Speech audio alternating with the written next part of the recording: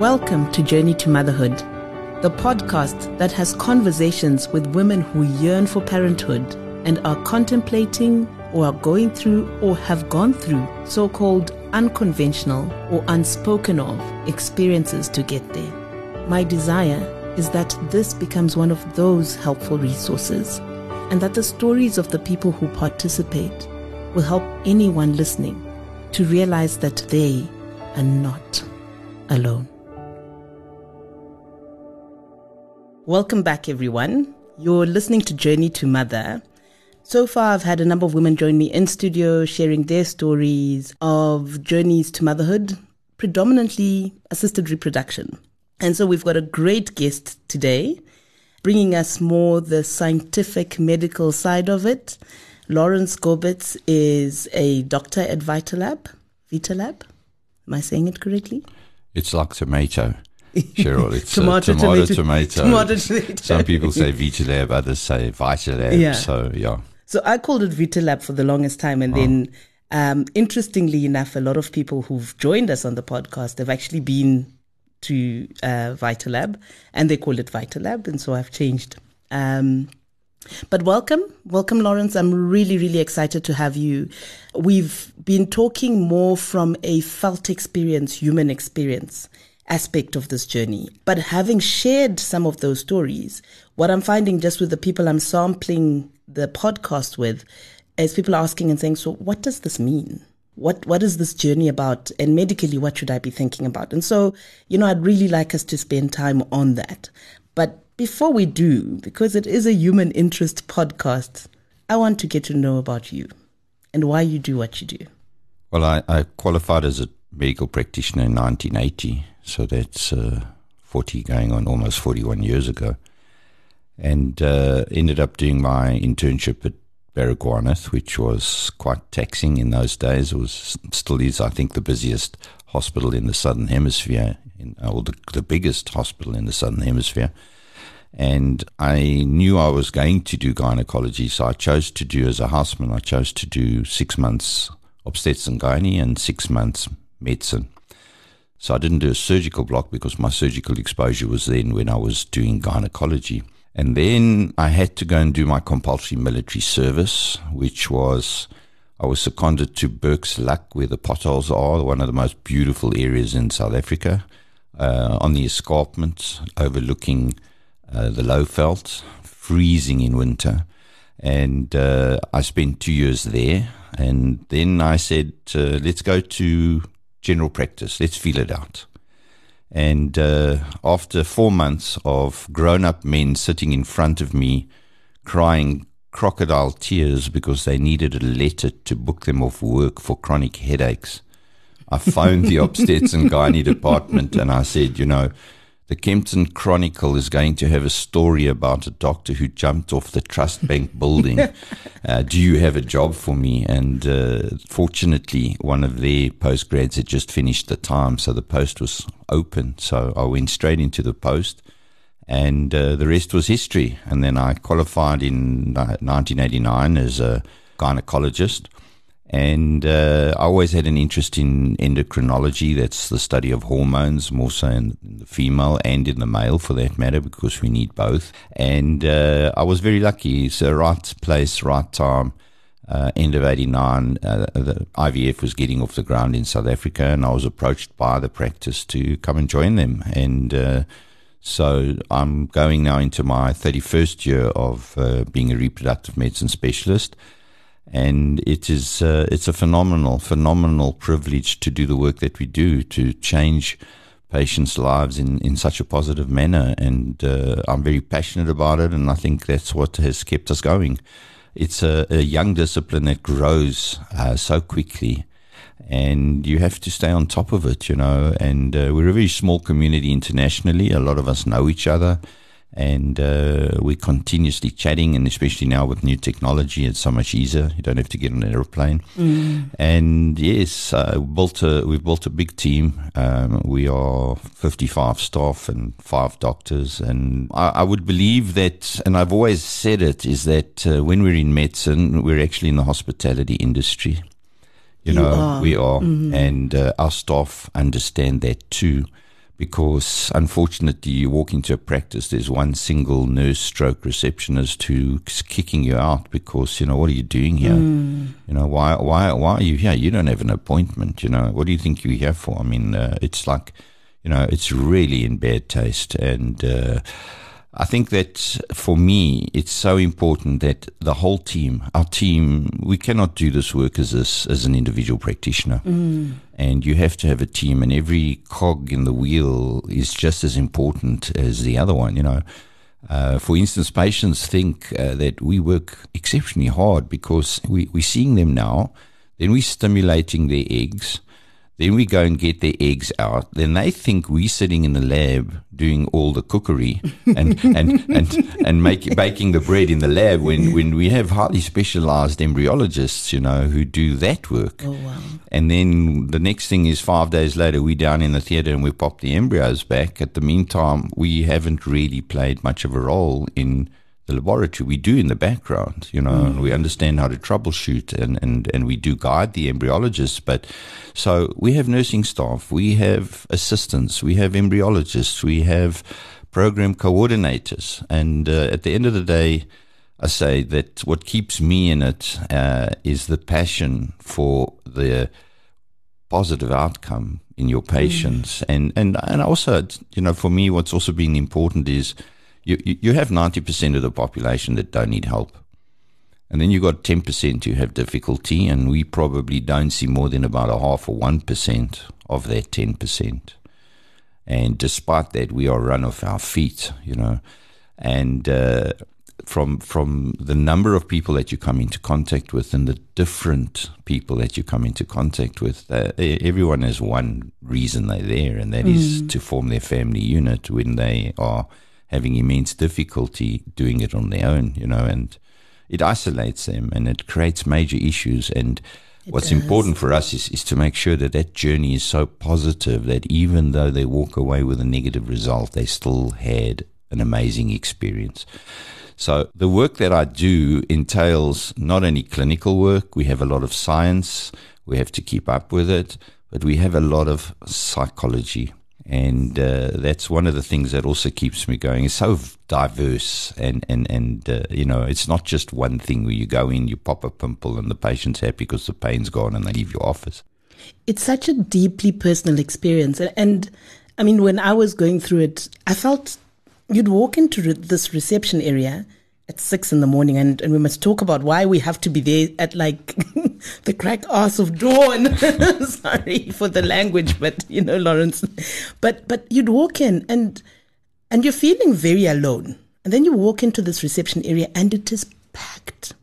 But in as much as it's packed, when you're engaging with each of the nursing staff, with each of the doctors, you're feeling like this is about you. I always felt so supported. I felt like everyone had a vested interest in me falling pregnant and starting my family. It was the best experience I could have had going through such a terrible experience. Does that make sense? Absolutely. And that's why I come back and I say that, you can do any kind of medicine as a straightforward cookie cutter, one size fits all, versus you can say, hang on, I need to individualize this because not every patient's the same. As far as how you manage the patient emotionally, psychologically, that's invariably very much the same. And I think if your staff are not in tune to that, the patient is going to feel like, she's on a conveyor belt or he's on a conveyor belt and, but my neighbor got exactly the same treatment and we're still all not pregnant, So you have to individualize. You have to see each patient as its own entity with its own set of problems, that you can't just go via the textbook and the textbook says this is how you start out, and if this doesn't work then you move on to that, and if that doesn't work then you move on to IVF, and if that doesn't work you say goodbye, have a nice day. It doesn't work like that. Each patient's different. So let's talk a little bit about how it does work, right? And I think what's useful is just to make sure we're all on the same page. So what is infertility? So it's defined as the inability to achieve a pregnancy in under 1 year. Now, it translates then into be able to understand, well, if a young couple sets out to fall pregnant, how quickly should they be pregnant? Now, statistics show us that a good 86% are pregnant within the first 6 months, provided there are no problems like, well, if the female's not having periods, she's not going to wait 6 months. She knows there's a problem. Or maybe the male had undescended testicles. They know there's a problem. So they need to go straight away. But if everything seems fine and there's nothing significant in the history, 86% are pregnant in the first 6 months. Then you move on to the next 6 months, which are a very small percentage. So if we go from 86 to 90% in a year, there's not many more that actually conceive in the second 6 months. So, without getting the patients to worry, they need to know that if they pass 6 months and nothing's really happened, they should maybe start getting the system checked out. Now, what's interesting is we classify that in relation to the female age. Okay. Because this is the biggest issue, and it's the biggest issue that faces us nowadays, and that is that young women go to university, put their marriage on hold, they go and get their careers established, they then get into the workplace, they then put some money in the bank, and then they find Mr. Right, who after 5 years is not quite Mr. Right. And then the next Mr. Right arrives, and now the average age of your female is 38, 39.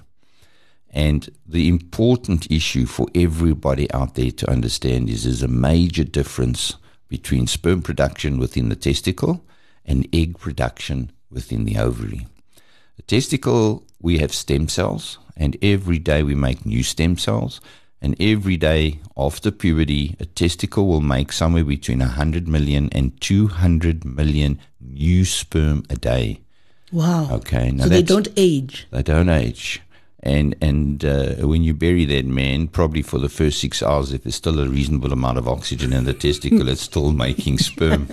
So don't give me ideas. Yeah. So that is very different. So yes, there's certain aspects of the elderly father, which is not, is the incidence of genetically abnormal babies is slightly higher, but not very significant. But now we get to the ovary, and the ovary is a very interesting organ. And in my almost 31 years of looking back at this ovary and trying to understand it, when you are as a female fetus in your mother's womb, you get a basket of eggs, and you have 6 million eggs. And we know this from fetal studies. So at 5 months pregnancy in the womb as a fetus, your ovaries get their total basket of 6 million. And everyone has 6 million? Everybody. Okay. Now you're born as a fetus, let's say 38, 39 weeks. You're now chronologically day 0, which is pretty easy because in South Africa we look at your ID number, okay, and we know how old you are, and it's your birthday today. So happy birthday, happy birthday, Cheryl! Many, many more. May the year ahead be a phenomenal one for you. Hey? Thank you. So at birth we've gone from 6 million in the basket to 1 million, and now we get to puberty, average age 12, we're down to 350,000 eggs. So the eggs are, we call it apoptosis, which is genetic programmed cell death. Now, when the father's sperm enters the mother's egg to achieve that fetus and pregnancy, the woman is given a genetic age, which is the egg age. And the chronological age, as I said, is linked to your ID. So your egg age has been predetermined. Now, how quickly you lose your basket of eggs is a genetic aging. So we get some women who will lose their eggs at a standard rate and will still remain fertile in an older age group. But those ovaries are made to give you children somewhere between 16 and 26, 28 years old at the most. Wow. And then after that, what is happening is those eggs in your ovaries are aging. And they get older, they make more abnormal embryos, which have very low chances of implanting. And we start to have a higher miscarriage rate because nature's now selecting out the stronger ones from the weaker ones. So that is why we say that if a female is over 35 and has not achieved a pregnancy in 6 months, don't wait any longer. But if you're 22 or 23, you can wait out the year, provided there are no problems. As I say, like no periods or, maybe she's had pelvic surgery and we would expect maybe there's damage in her pelvis. So female age and ovaries is a massive issue. And I think that we've got to a stage now, because we can freeze eggs so robustly, we should be, and gynecologists should, the minute they get young women coming in for contraceptive advice, the first thing they should be doing is checking the egg reserve. Doing an ultrasound, looking at what the ovaries look like, and see, are these young healthy ovaries with lots of little eggs in them, or are these ovaries that look a lot older than what the chronology of the patient is? Because that woman can put her eggs in the freezer. She can be 26 years old. She can find Mr. Right at 40 and come back and use her frozen eggs that she put away at age 26 and give her the same chance of a pregnancy as if she was 26. The next interesting thing for me about the ovary is that I strongly believe that the ovary, it hasn't evolved like we have. The ovary doesn't know we've got smartphones. We're now talking 5G. We build bridges. It doesn't know that. And your ovary knew or still knows that we should be dead by 40. So if you go and look at graveyards adjacent to churches, 1700s, 1800s, you look at the headstones, everyone was dead by 40. So I think the ovary does, in a way, as the woman gets older, become the woman's own contraception. Because the ovary knows that you shouldn't be having children much later. But interestingly, pregnancy itself is, I believe, a genetic switch. Because women will come to us at 47 and say, but doc, my neighbor's 47 and she's on her 9th child. Why can't you help me? So if you start off very early and you keep successively getting pregnant, when you're in your mid to late 40s, you probably will still fall pregnant naturally. And that's what happened to our mothers, right? A lot of us have these laklamakis in our families. And because they had quite a few children, which was the protective mechanism. So if a woman has never conceived and she wants to start for the first time at 40, her chances are actually very low. And today our 40-year-olds look and feel like our 20-year-olds 40 years ago. And they look at themselves in the mirror and they say, well, there's nothing wrong with me. Look at me, And I'm healthy. And they're healthy. And I think one of the other problems is they go to their gynae for their pap smears and they ask the gynecologist, can I still have a baby?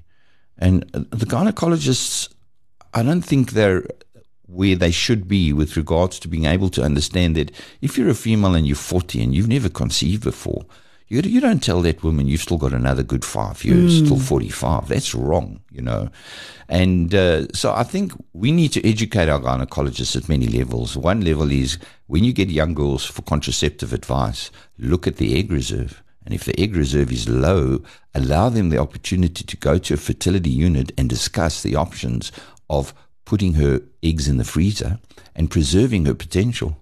Because the eggs frozen at 16 or 18 or 20, when she comes back at 40, her same chances are going to be equal to what they were at the age that she froze her eggs. So contraceptive advice today should go hand in hand with egg number and potential, and maybe then consult for egg freezing, and not to take our 41, 42-year-olds, do a scan and a pap smear and say you've still got another good 3 or 4 years till you get to 45. That's absolutely wrong. I agree. I mean, my journey started with me thinking of freezing my eggs. I was about 34. And if I hadn't actually been very specific about the fact that I want to freeze my eggs, and therefore we started looking at my eggs, I would never have known. I would have just been on this journey of one day I'll meet Mr. Right, we'll have kids, I'm sure it'll be okay, because I feel like I did at 20. I don't look like I did at 20, but I feel like I did at 20. I'm in my early 40s, right?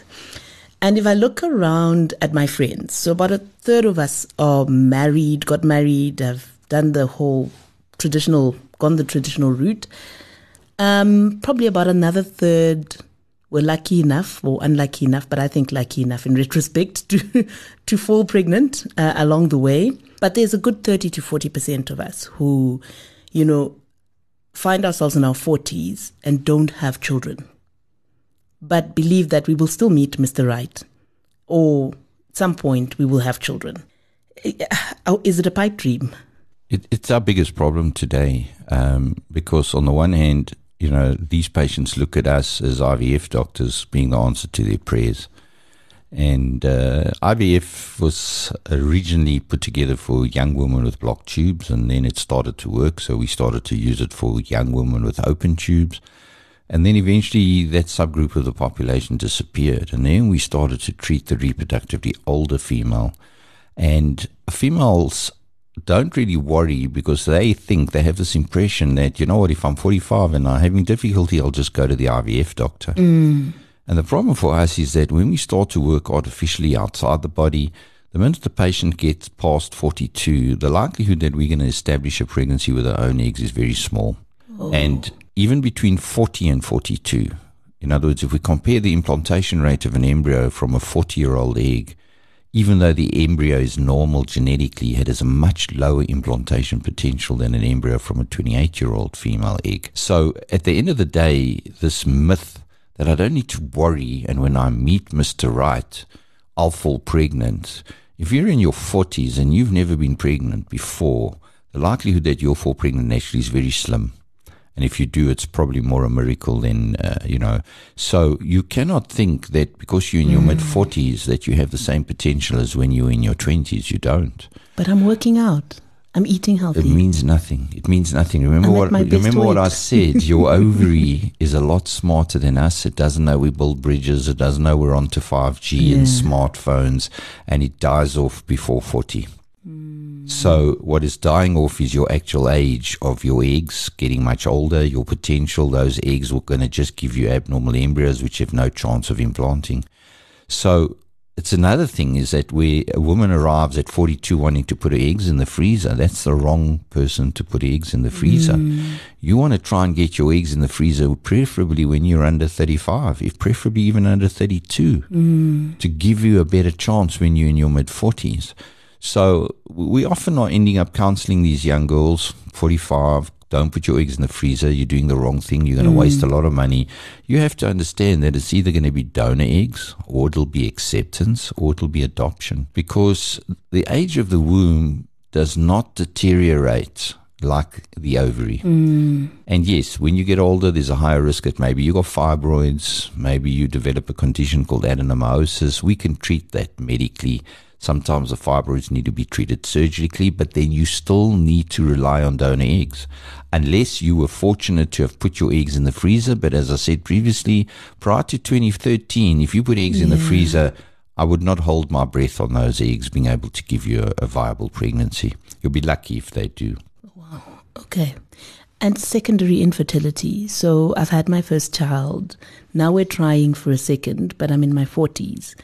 Should I be thinking about it in the same way that you mentioned earlier? So if we've tried for 6 months and it hasn't worked, we should be coming to a fertility doctor. Yes, but also realize that you're going to possibly get bad news. And that is our biggest issue. You know, again, when you're 38 and you've never been pregnant and you get help and we assist and we achieve a pregnancy, there's probably a very small chance if you come back 2 or 3 years later, unless we have embryos in the store from that first treatment cycle. So we do have today more one treatment cycle families, where at 38 we get you pregnant and you've got 2 or 3 embryos in the freezer from that cycle of treatment, and you come back at 42 and we put those embryos back into you. So there you would have the same potential. But if you're now 42 or 43 and we have to go and stimulate you again and work with your eggs in the laboratory, our chances of achieving a pregnancy are much lower than what they were at the time that we got you pregnant when you were 38. So you need to, when you go and see a fertility specialist, you need to think in terms of short term, get pregnant now, what's my medium term? So we are tending to do embryo accumulation in the reproductively older woman. So put your embryos away because our freezing technology is so robust. So accumulate embryos and then go and get pregnant, and at least have a store that you can rely on when you're 43 or 44. So embryo accumulation is one of the new buzzwords. No, that's very interesting. I think that's something we don't think about. We just assume that because we look healthy and we are healthy, that we will be okay. We are, and we're super healthy today if we compare what we were you know, I remember my mother at 40 was ancient, you know. That's true. and she now, bless her soul, is 89 and she's still solid, you know. We had to take her keys away and stop her from driving because she's a danger on the road. But I want to be that old woman. I really do. Okay. But now I need to ask you a few maybe un-PC questions, but that come to mind as you were talking. So the first one is, maybe my 16-year-old or 18-year-old decides, okay, Mom, I am sexually active. I take her to the gynae. We have a conversation. Would it still be fine for her to freeze her eggs? Maybe my question is there a stage where it's too early?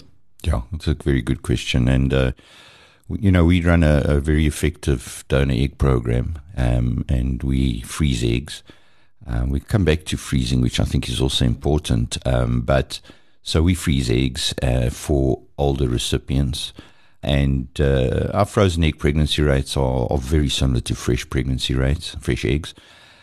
But what we do find is that the younger donors, and we don't think that a donor could make that decision to freeze her own eggs if she was under 18. And number two, we find that the younger girls still, the eggs haven't quite got to a maturity rate that gives us the pregnancy rates. I'm talking now in an IVF facility. I'm not talking spontaneous. There's a big difference between patients conceiving naturally versus us now stimulating, pushing the boundaries of physiology, taking eggs out and working with them in a laboratory. There we would prefer at least 22. Okay. Yeah. All right. That makes sense. But that woman has a very high risk of conceiving at 16 if she's in the back of her father's Volkswagen at the Veldskoen driving. Eh? So We know this, right? So what we've got to be aware of is that we must not compare natural potential to what happens when we work in the laboratory. It is a bit different. And okay, most of us, I'll speak for myself, in my 20s, half my life, at least my sexual life, was about, am I taking the pill? Am I taking the morning after pill? I mean, I'm being honest, right? A lot of women listening to this will resonate with that. What damage did I do to my eggs? Nothing.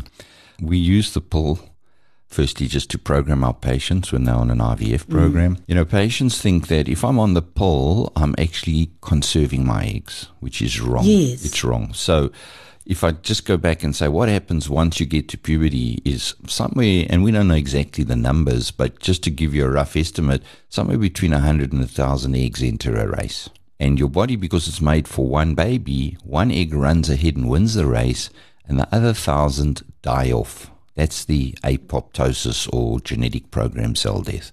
And that is why you started with 6 million as a 20-week fetus, down to 1 million at birth, down to 300,000 at puberty. And then you're going all the way down to maybe about 10,000 old, real stock oat eggs in your ovaries at 50, and that's why you go into the menopause. So at the end of the day, by being on the pill, all the pill does is stop that one egg from growing to dominance. So you don't ovulate. But the pill does not stop the race. So every month you still lose eggs. And it's the same that when you're pregnant for 9 months, you don't menstruate. What if I'm not menstruating? Then maybe I'm accumulating my eggs. You're not. In the background, that race carries on every single month. Those eggs are programmed to die. Okay, so even when you don't have a period, your eggs are dying. Absolutely. And that's quite interesting, and I think an important one to note, because subconsciously we're either thinking either we're damaging our chances of falling pregnant or we're delaying our chance of falling pregnant. And I mean, I've often had conversations with people where it's like, oh, we're struggling, but I was on the pill, so we'll give it a couple of years. And that's where the error comes in, because one thinks that having been on the pill for 20 years, my eggs should now be really good and solid, because they've been in a resting phase for 20 years because I've been on the pill. They have not. They have not. And those eggs have aged while you've been on the pill, and your potential goes down because of your egg age, not because you've been on the pill, which is classic, because patients being on the pill for 20 years stop the pill, they're 39 years old now, and they can't fall pregnant. And the granny will say, you see, I told you, you shouldn't have gone on that stuff. Look what it's done to you. The meantime, it's done nothing to them. What the problem is, they've waited until they're 39 to try and have a baby. So their natural potential has declined purely because of the age of the ovaries and not because they were on the pill. Okay, that makes sense. That helps to clarify something. Now, let's talk about the different options with regards to assisted reproduction.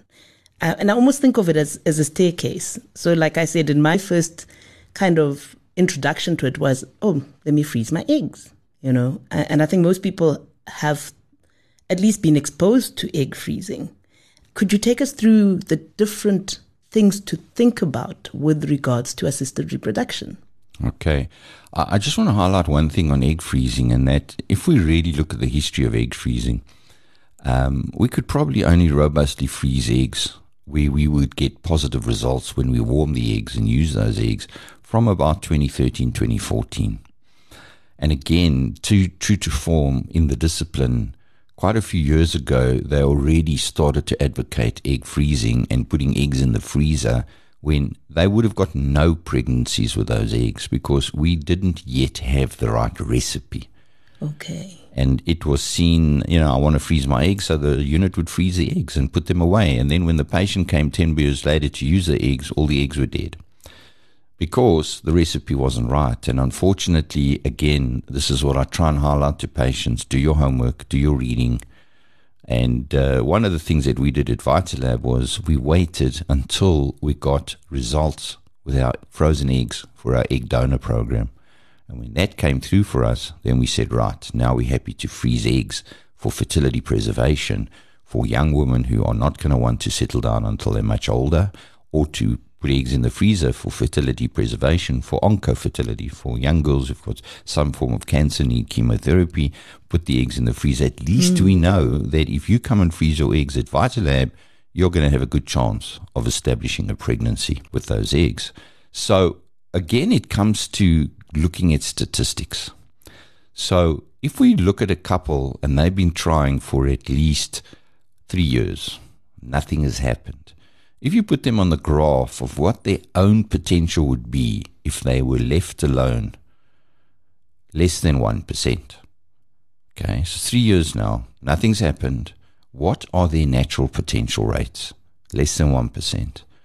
Now they come to a fertility unit and we look them over, and the 3 areas that we would really concentrate on are the eggs, by scanning and looking at the egg number. You can't see egg quality on an ultrasound. You may be able to determine egg quality purely retrospectively in relation to the age of the female, but you still get some older women who still have reasonable egg quality. But it gives you a rough idea. Then you look at sperm. There's only one thing that tells me that sperm is good. Yeah, you got a whole lot of parameters on a piece of paper that say to us, for all intended purposes, this sperm should be able to achieve an embryo. There's only one thing that says the sperm is good, and that's a positive pregnancy test. Interesting. And it's the same for our women out there, that there's only one thing that says you did ovulate, not by weeing on a stick and seeing an LH positive test or doing your progesterone level. There's only one thing that says you did ovulate. That's a positive pregnancy test, nothing else. Because there's a whole lot of mechanisms that take place that we can't measure or see. And then the last thing is the female pathway. So if there are factors, let's say there's a problem in her uterus that's causing her problem of not falling pregnant, that needs to be fixed. Like fibroids. Fibroids, polyps, which are benign growths from the lining. Not all fibroids prevent pregnancy. Fibroids very close to the cavity or in the cavity will. And yes, we see fibroids very commonly, more so in Africa. And it's a very interesting topic, but not for today, but another time. So now we get along and we say, okay, I've evaluated this couple. She's 38 years old. He's got really good sperm and her pathway is completely normal. Now, the next thing is that the gynecologist will move to the next step, which is Clomid, all right, to try and stimulate ovulation. Now, interestingly, that egg that we're going to stimulate today with a drug was getting ready in that patient's body 5 months ago. So the Clomid is not necessarily going to give you a better egg. And it's only really going to work if the patient's not ovulating, provided she responds to the drug. But most of these patients are ovulating. And most of the sperm that we look at is very good quality sperm. So what is the next step? Let's do artificial insemination. And I always say, if that man can deposit that sperm in the right place, mid-cycle, artificial insemination is not going to give you a better pregnancy rate. And if we do it and we fluke it, then great. That's not science. Okay. Wait, you need to pause. You said if that man can deposit the sperm in the right place. Yes. So is there? So if there's intercourse, so it's okay. So it's not just that there is a particular part of the vagina that's No, okay. no, All right. no, Okay, no, because I was going to like my mind was blowing. I was like, okay, wait. This is no. So in other words, if let's be more specific, if normal intercourse can take place, right. and the man is depositing a normal ejaculate in the vagina, and the woman is having regular menstrual cycles, by doing IUI or intrauterine insemination in that patient is not going to move that needle much more. Okay. So why waste 4 cycles? All right. And an IUI cycle will cost somewhere between 7.5 and 10,000 rand. So now we're down the tubes by 40 grand. When by right, that couple is unexplained. We can give them a much higher pregnancy rate, a 7 to 10-fold better chance. Okay, if we go to IVF. And IVF will take, you'll get the eggs out, so you'll know, here I have the eggs. Sperm and eggs together, you'll see that this couple can make embryos. And then the embryos have got to grow on to day 5. And then you will then choose your 2 best or 1 best embryo. We're moving more and more now to elective single embryo transfer to reduce the incidence of twins.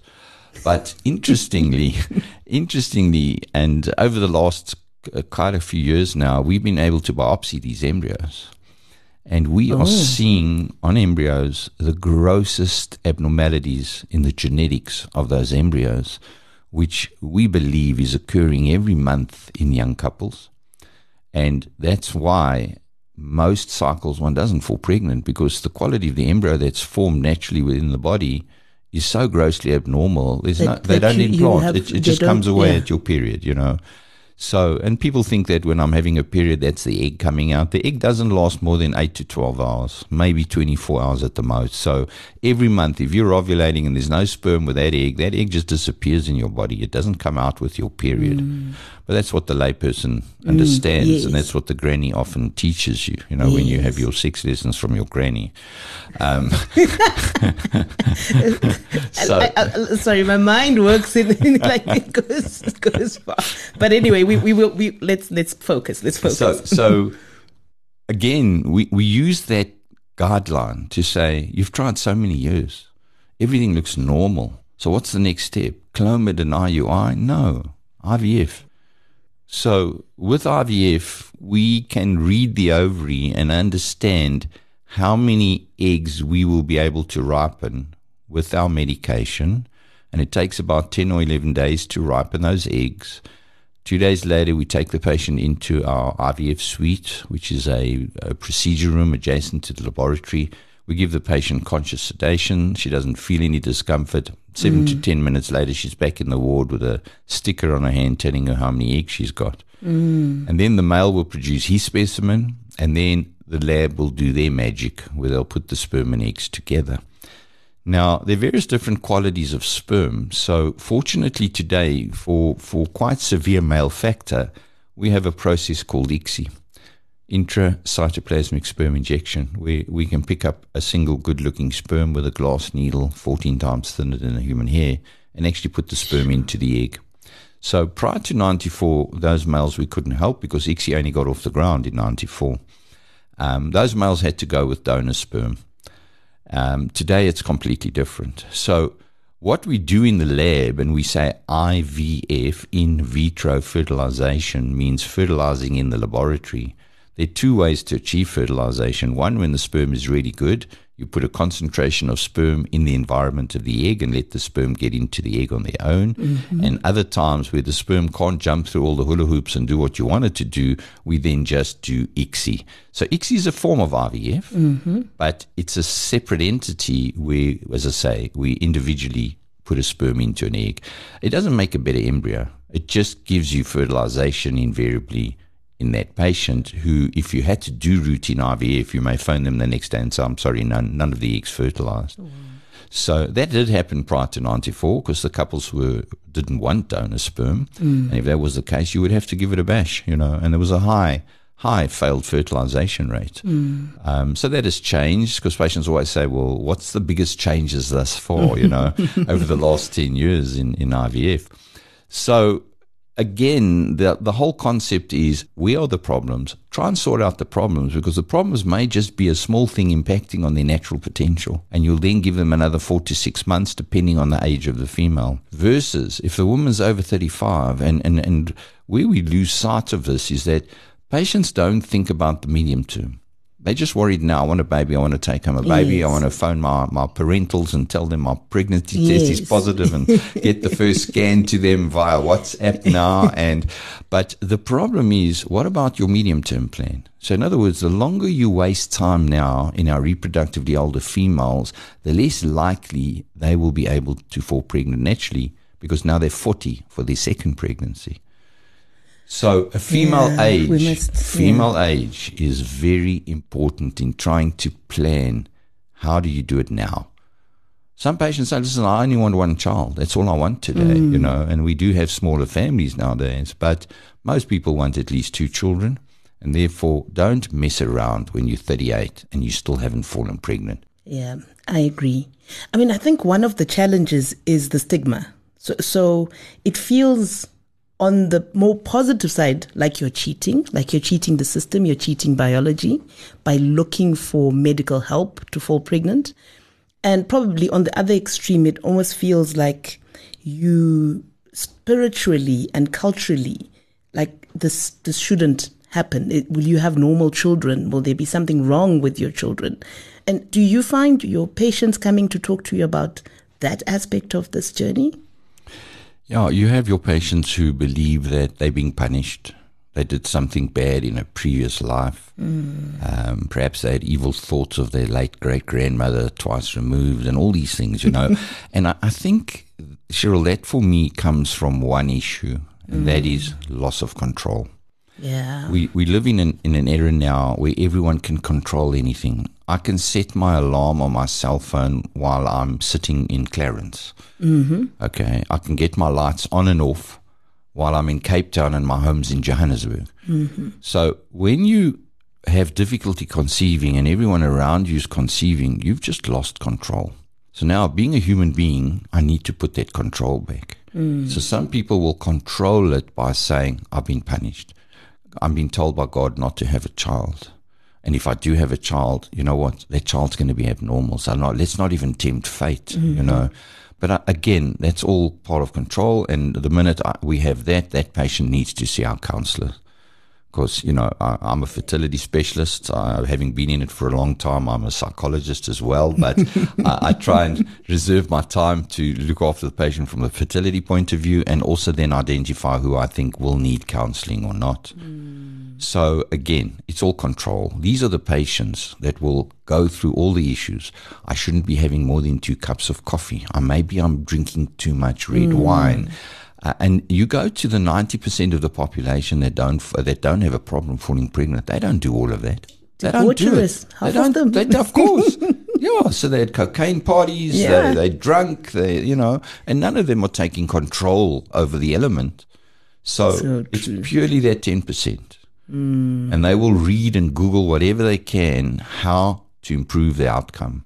There are books and books of fit for fertility diets, how to get your body ready for a baby, and all this kind of stuff, again, as I say, of which the 90% of the population never even look at. It really is. And look, the reality is when you're going through it, you feel so completely out of control. And, I was very fortunate in the sense that my issue was I didn't have a man to have the child with.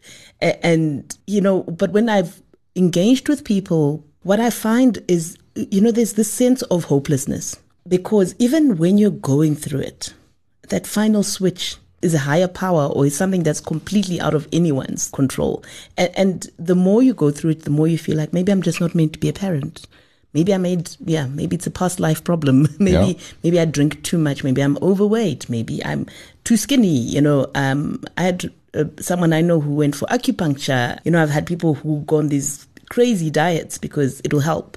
We've been told to take certain medication or certain vitamins that help. And certainly, I think if it helps you get a sense of control, that's fine. But yeah, I want to ask the question around what you see with regards to different races coming for fertility treatment. Because I do think when you look from the outside in, you assume that this is a white thing to do.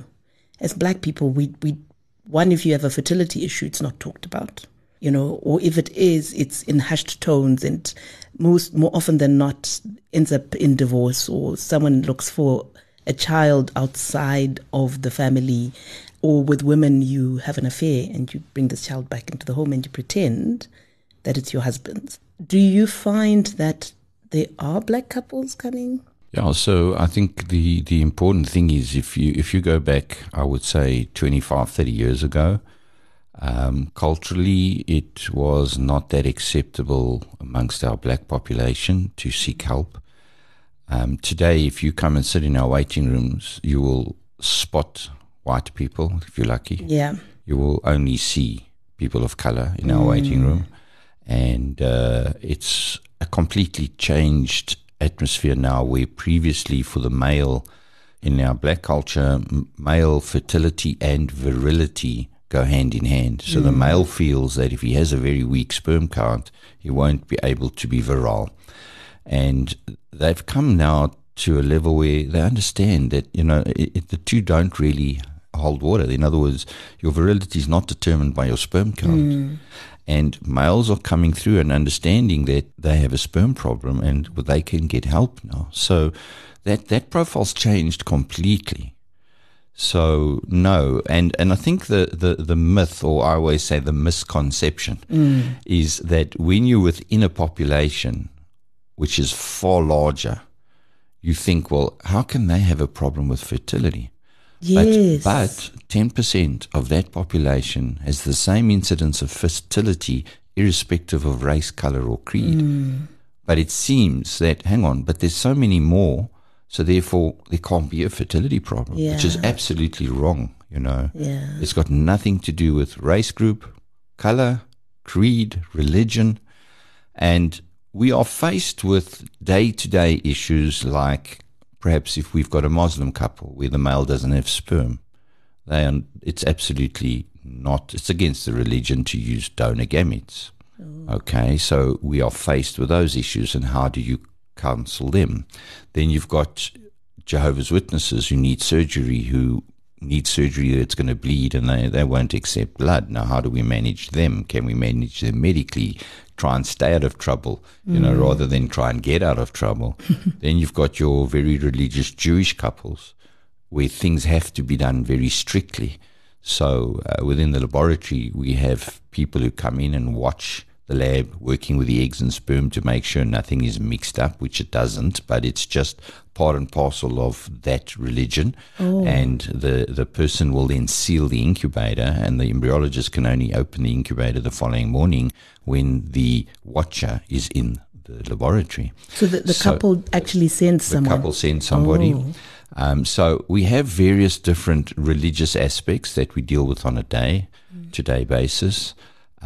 Which you have to know all these things, and and it may not be your own religion, and yet you've got to be aware of it, and you've got to be sensitive to the couple's needs. So yeah, we deal with that every day. What's the prevalence of the use of, I think donor sperm seems to be more widely understood, donor eggs. What's the prevalence of use of donor eggs? A donor egg treatment cycles are on the increase because of women delaying their childbearing, getting to a stage where they have no more functional eggs, or eggs that are able to give them normal embryos. So that is going up dramatically. If we compare it to donor sperm per se, probably you're looking at 0.5 to 1% of the male population not having sperm. But we have now been able to get directly into the testicle and get sperm out of the testicle. So there are reasons for why there's no sperm in the ejaculate, but they may still have sperm within the testicle. And we're able to do a very small surgical procedure purely because of the advent of ICSI. So we don't need many sperm anymore. You just need one. We just need a sperm per egg. So sometimes if we've got 10 eggs, we may have a lot more sperm than we need, We don't have enough sperm to do IVF, but we can do ICSI. So we have now, and I mean, if we look at it internationally, quite a few million babies born to ICSI. And we were involved in the very early days of R&D of the process. And yes, we were worried because we were bypassing natural selection. And were we going to end up making this abnormal population? And it's quite an interesting story of how we ultimately got to the final step of actually plunging the needle into the egg. That's again for another discussion. Okay. You see, you're calling us for a second discussion. We have to have one. So if we've opened up a treatment group for very severe male factor, where these guys would have had to use donor sperm. They don't have to anymore. Donor eggs are different because I can't go into the ovaries and get better eggs out. Your egg store is your egg store. You had so many eggs in the basket, and depending on your age, you've got so many eggs left in the basket, and you need to know that those eggs don't function normally again in the laboratory. And that's where patients lose sight of the fact that, but I've got eggs, doc, why can't I have a baby? So we're having more and more reproductively older women coming forward, and for them, probably the best option is donor eggs. Okay. And are there a lot of people donating eggs? Yeah, we work on people applying to become a donor. We have a computer program, get them to fill in a profile. They'll then be screened out by us. We will not just take anybody off the street for egg donation. They need to satisfy criteria in relation to their age, what their ovaries look like. They have to have a good egg store.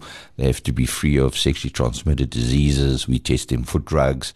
So it's a very strict selection. And we may have 500, 700 applications in a month where only maybe 15 are appropriate. Wow. So there's a very strict selection criteria.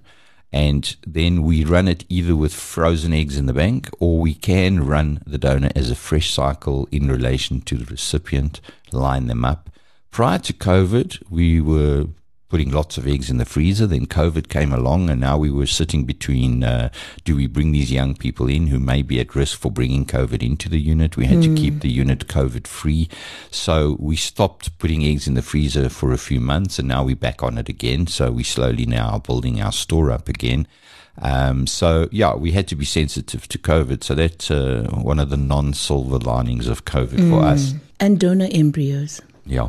What happens there? What I want to ask the psychology, and I know you're not a psychologist, but I'm very curious about donating an embryo. What are the circumstances under which you see it happening on both parties? Because I'm assuming you're involved. And if you've got one or two stories to share, if you're comfortable, because it does seem probably quite far out for a lot of people to think about.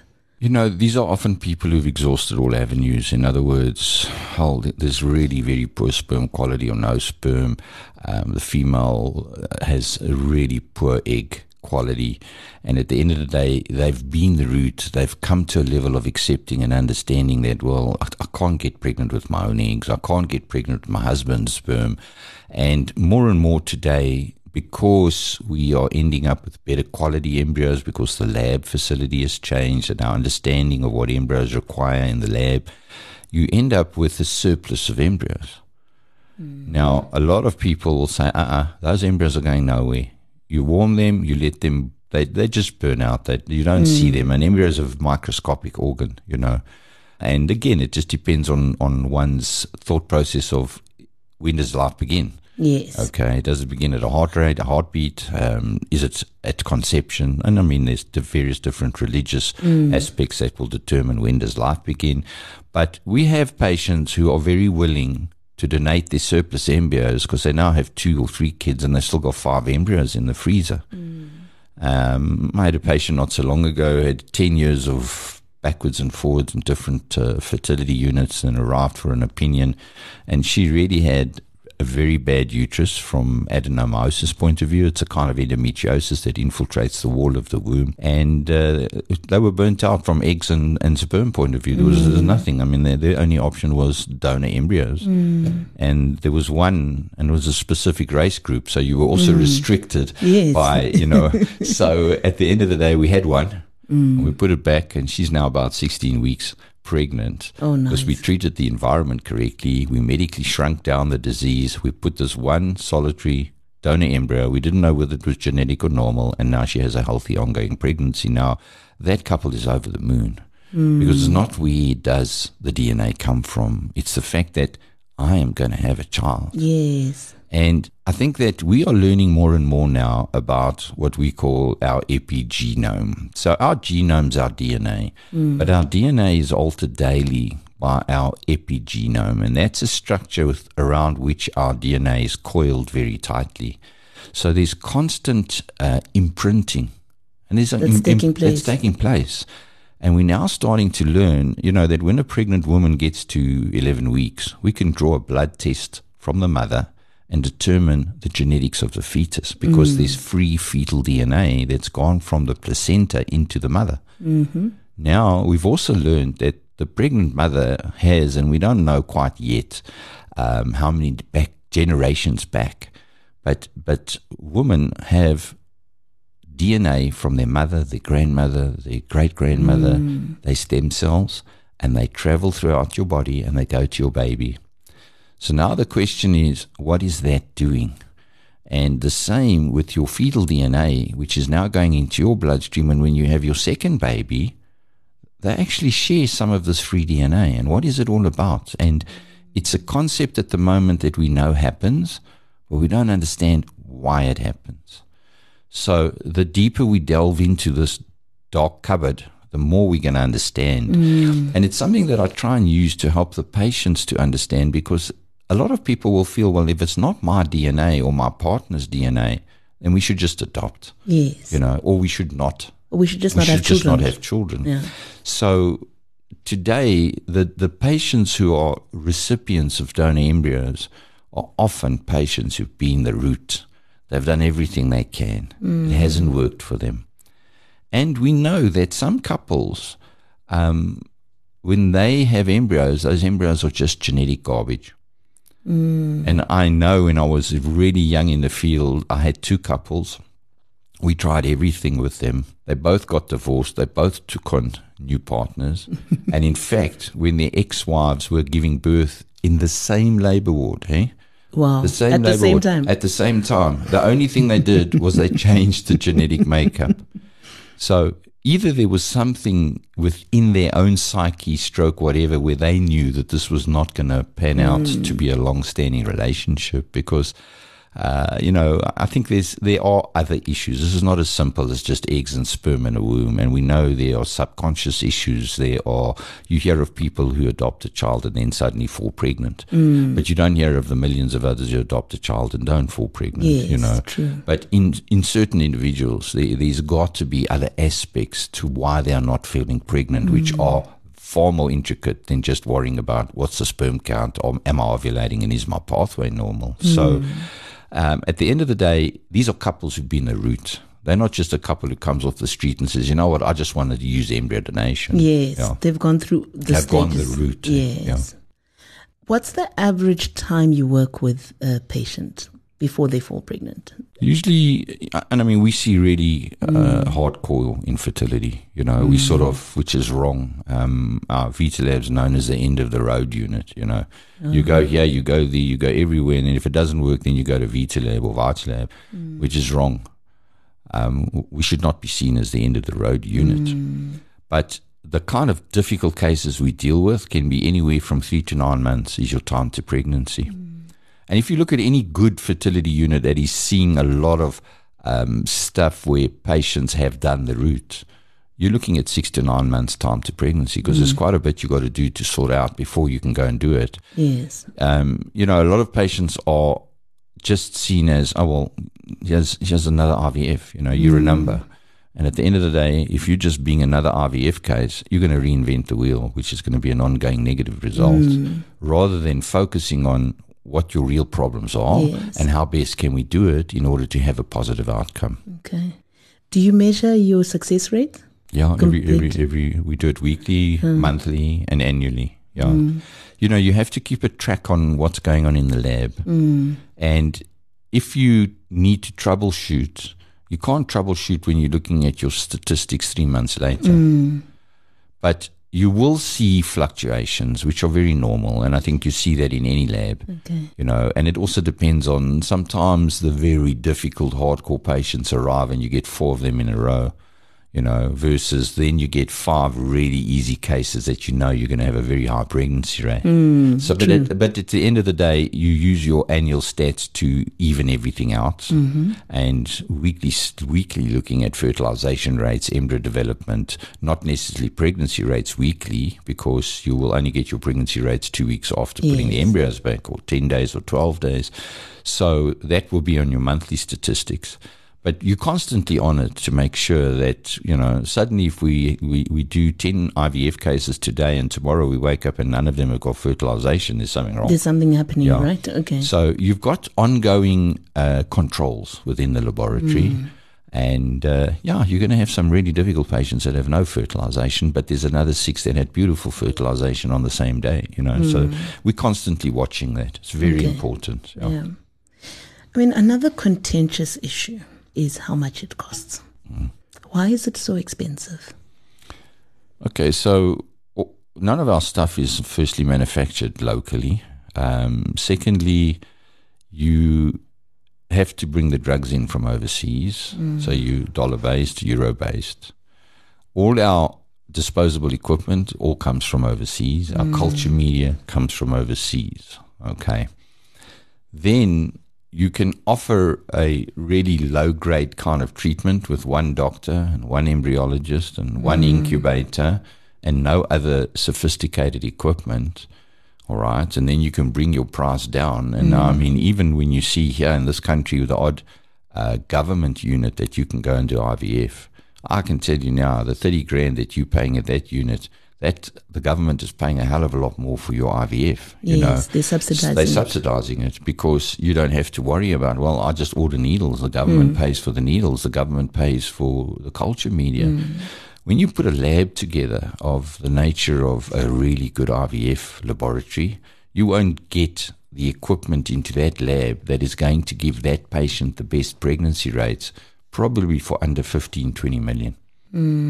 Plus, you've got the ongoing costs of all your disposables coming from overseas, which is drugs, media, you name it, catheters, everything. So if you're trying to offer this as a kind of a cheap IVF outcome being positive, you'll fluke it. You will fluke it. But that patient is still being subsidized by the government.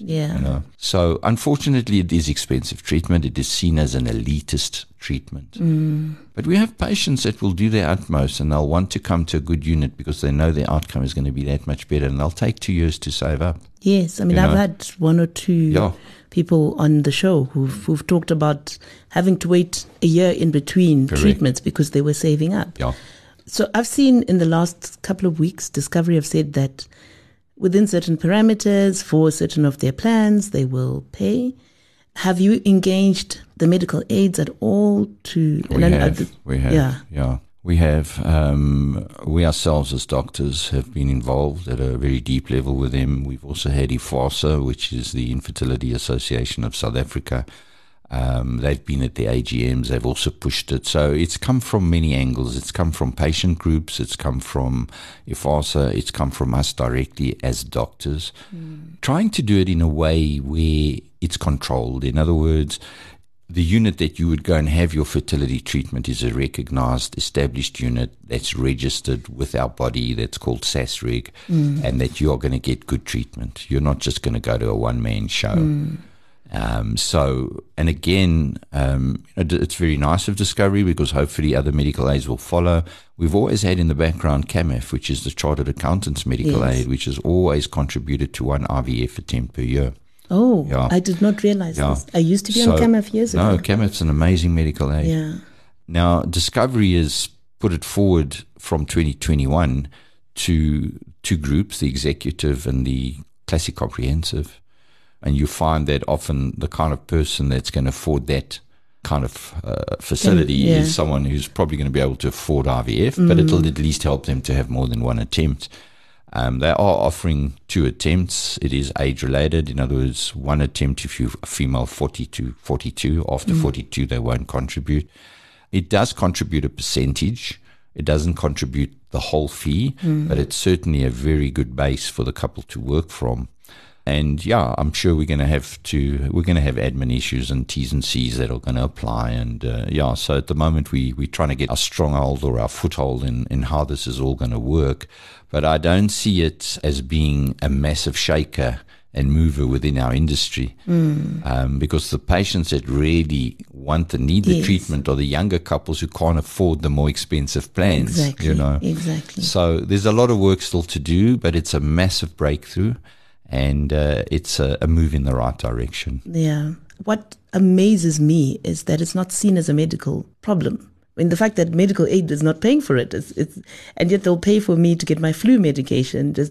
It boggles the mind, but that's a discussion for another day. But I think it highlights the fact that, number one, according to government, infertility is a prescribed minimum benefit, that it should be paid for. But when you sign up to medical aids, there's that little writing that you can hardly read. It's about a 6-pointer, that says we do not pay for fertility treatment, despite the fact that it's a PMB. And you cannot access government facilities of the nature that we have, and to give you pregnancy rates like you get from a unit like ourselves. So the other thing is that infertility is a disease. It is. It's a disease. It's far more prevalent than tonsillitis or any of the other day-to-day things that patients have. And they did an interesting study in the States that they looked at that if the government had to fund every IVF in the States. Now, the States, you're talking about 325 million people. You take a third of that being in the reproductive age group, half that for the female. At the end of the day, they found that every family would have to pay $1 a month extra. Which is okay. I think it's. Of course it is. I think it's more than okay. It's more than okay. That would cover every IVF through the government for free in America. And that would take away so much heartbreak. 100%. So we got to fight for it. We need patient groups to lobby. We need people to get out there and say, you know what, it is our right. And we're not talking about giving 90% of the population the opportunity to have IVF. No. Only 10% struggle, and of that 10%, maybe no more than 2 or 3% are going to need IVF if they are managed correctly. Doc, I'm going to start to bring it to a close. What would you say to someone listening to us today who's thinking, maybe I have a problem, maybe I should go see my GP or my gynae, or if it's a man, maybe I need to, get this checked, because we've got a running joke amongst my friends. If you with a man who's never had a pregnancy scare from any of his girlfriends, there's a problem. There's a potential problem. What would you say to that person listening? I think that infertility itself has become very specialized, and it's the same as if you're an older woman and you have menopause. The question is, do you take your Mercedes to the Volkswagen garage to be serviced, or do you go to the menopause doctor who specializes in that? So if you're talking that I have a fertility problem, you need to be sure that the gynecologist that you're at actually has a special interest in it. And the problem is you get the wrong advice, with no disrespect to my colleagues. Unfortunately, the patients get given the wrong advice. And you know what? Just go for a consultation and go on a fact-finding mission. But go to a reputable fertility clinic that is registered with SASREG. You can get onto the SASREG website. So that's sasreg.co.za, SASREG. And you can see which clinics in your area are SASREG accredited, and do your homework. Get on the internet, see what they offer, get an understanding. You're under no obligation for treatment if you go and get an opinion from a reproductive medicine specialist.